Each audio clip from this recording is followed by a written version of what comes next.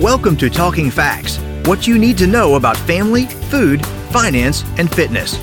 Hosted by the University of Kentucky Family and Consumer Sciences Extension Program, our educators share research knowledge with individuals, families, and communities to improve quality of life. Hello, and welcome to Talking Facts. This is your host, Dr. Jennifer Hunter, Assistant Director for Family Consumer Sciences Extension at the University of Kentucky. Today, I'm pleased to have joining me Natalie Jones, our Extension Specialist for Family Health. Thanks for joining us today, Natalie. Thanks for having me. So our topic today, I think, is one that we all need to be mindful for, distracted driving. And I think so often, you pull up at a stoplight and you see somebody on their phone or putting on their lipstick or their mascara, or I think I even saw someone the other day reading a book, that there's just so many instances of distracted driving out there. But let's start with the basics of what is a definition of distracted driving? Right. So distracted driving is any activity that diverts attention away from the primary task, which is driving your car or whatever your vehicle is. Distracted driving, as we know, can increase the chances of a motor vehicle accident or a crash. And federal data shows that each day in the United States, approximately 9 people are killed and more than 1,000 people injured in crashes that involve distracted driving, and that's every day. So 9 people are killed every day from distracted driving. And I like that you mentioned that we all know that this is something that is an issue. And so there was a survey done, and it showed that 84% of drivers recognize the danger from cell phones or different types of distraction in the car, whether that's sending a text message or even checking email.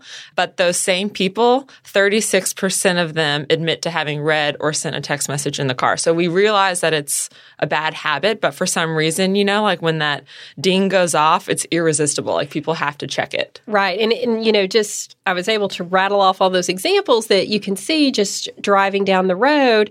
We know what distracted driving is. We recognize it as a danger, and it is certainly something that is preventable, especially when you think about the number of deaths or injuries.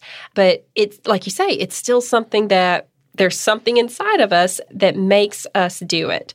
When we're thinking about different types of distractions, what are those that we commonly experience in the car? Right. So distraction is a huge thing, right? There can be different types, and traffic safety experts classify them into 3 main types. So that manual, visual, and cognitive. So a manual distraction is anything where you, as the driver, remove your hands from the wheel. Visual is any type of distraction where you, as the driver, would divert your focus and your eyes away from the road. And then a cognitive distraction is when you're driving and your mind kind of wanders away from that task of driving. And so texting, right, involves all 3 of these types of distractions. So your hands are away from the wheel if you're texting, your eyes are on your phone if you're texting, and then your mind is thinking about what you're trying to formulate in that text instead of being focused on driving.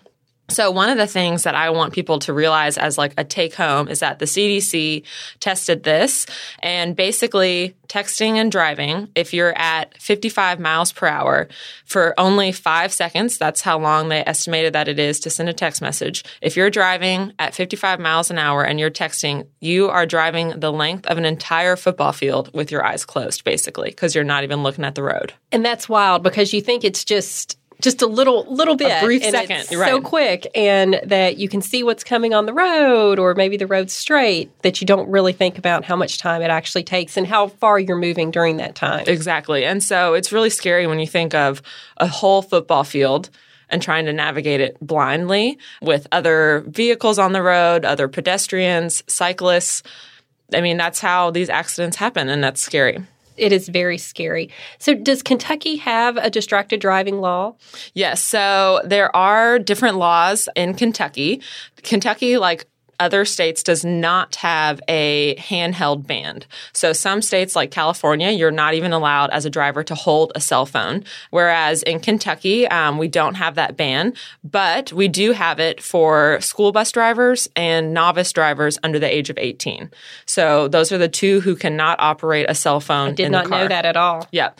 And then for other Kentucky drivers, for everyone else, there is a text messaging ban for all Kentucky drivers. So you should not be texting, but you could still be on the phone or on Pinterest, email. That is not That's true. I've seen people do it. So that is not against the law. So scrolling Facebook on your phone is not the same as texting according to the law. According to the law, but correct. obviously still the driver is distracted. Exactly. So who is most at risk? With the data shown from all of these crashes, so in 2016, there were over 34,000 crashes involving over 50,000 drivers, and out of those 50,000, 37,000 were killed. And the largest majority of those drivers were under the age of 20. So they have the highest proportion of distraction-related fatal crashes, which is exactly why we have that law that 18-year-olds, those people who just are starting to drive, should not have a phone at all. However, those are the people that we know who are utilizing different platforms on their phone as well. So really talking to teenagers and those young aged people under 20, those are the highest proportion of fatal crashes.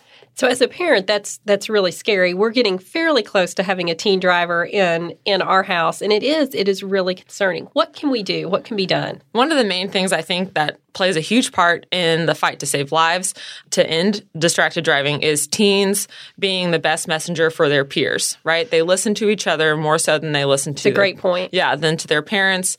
So just encouraging them to speak up when they see a friend driving while distracted, as well as reminding their friends and family or neighbors, that it's a deadly choice when you drive distracted, not mainly just for you, but for other people as well. For parents, I think they first have to lead by example. And that's something that I say with every health-related behavior is that if they aren't driving distracted, then your teen isn't going to see you doing it and isn't going to mimic that behavior. So really leading by example and showing them that distractions while you're driving is not responsible. And then reminding your teen driver about the laws in Kentucky and that if they do have that permit, that if they get caught with a phone by a police officer, then it could mean a delayed or suspended license for them. So there is that risk as well. So their freedom, of driving and getting that car could be at risk as well. So that could be a good motivator for them. The threat of having an accident, they may think, oh, that's not going to happen to me. But the chances of getting caught or getting their car taken away or their license taken away or delayed, et cetera, that might resonate better with them. Exactly. And there are other different things as well, like Apple, the new update that came out, it has a feature where if you turn it on, your iPhone can detect when you're driving and will automatically mute those notifications. So if you get a text message, a post, a tweet, whatever that is, your screen will still remain dark. And so contacts can then receive an automatic reply saying that you are driving and we'll get back to you when you arrive. So that's something... I didn't know it had that feature. Yeah. That's neat. Yeah, so that's something that people can utilize as well. I'm going to find that after we finish today. Yes, it's a great little feature. Putting that do not disturb while driving can really help with that ding of that irresistible of having to check your phone. That's a great tip, Natalie. Yes. And one of the things, I found this fascinating because like we said, most of the laws, it's only texting. It doesn't notify about social media or different platforms. But there is a start of a development it's a funny name, but it's called a textilizer. So similar to a breathalyzer where a police officer can you can still be holding your phone so they don't take your phone, but they just plug in this textilizer and it can give them a timestamp of when's the last time you utilized a text message in your phone. So they don't see anything. It's all private, but just gives them a timestamp so that way they can see if a driver was distracted. So this is something as well that is happening that will hopefully help people realize, that if violations happen with that distracted driving, that it will be enforced. Yeah, and I could see that being a big deal in accidents, of being able to determine fault, of determining if the driver was distracted by using their cell phone. So that's a huge advancement, like you say, that will be a game changer. I think the bottom line comes down to, and it's exactly like what you said, as parents, we need to lead by example.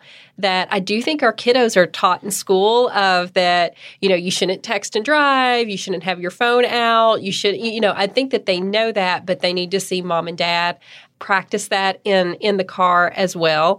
And just in general, we need to be very aware of the risks associated with distracted driving and fight that temptation of the ding or the vibration or whatever it may be that is causing us to be distracted. Exactly. I think it's great. I think just making sure that whatever works for you, if your phone's turned off, if you put it on silent, you put it away, leave it in your purse, put it somewhere else so you don't touch it, or give it to, if you feel comfortable, if you have a co-pilot, with you, if someone texts you, giving it to them, letting them respond for you. Different tools to make sure that you are focused on driving in all three of those ways. So safety first. That's fun. I always like to pretend to be my husband and text from his phone while he's driving. Exactly. You never know what I might say.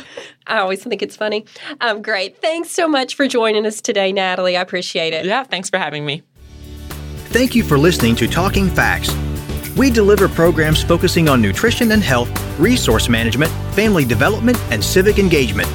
If you enjoyed today's podcast, have a question, or a show topic idea, leave a like and comment on Facebook at UKFCSEXT. Visit us online at fcs.uky.edu to learn more about the University of Kentucky Family and Consumer Sciences Extension Program, or contact your local extension agent for Family and Consumer Sciences. We build strong families. It starts with us.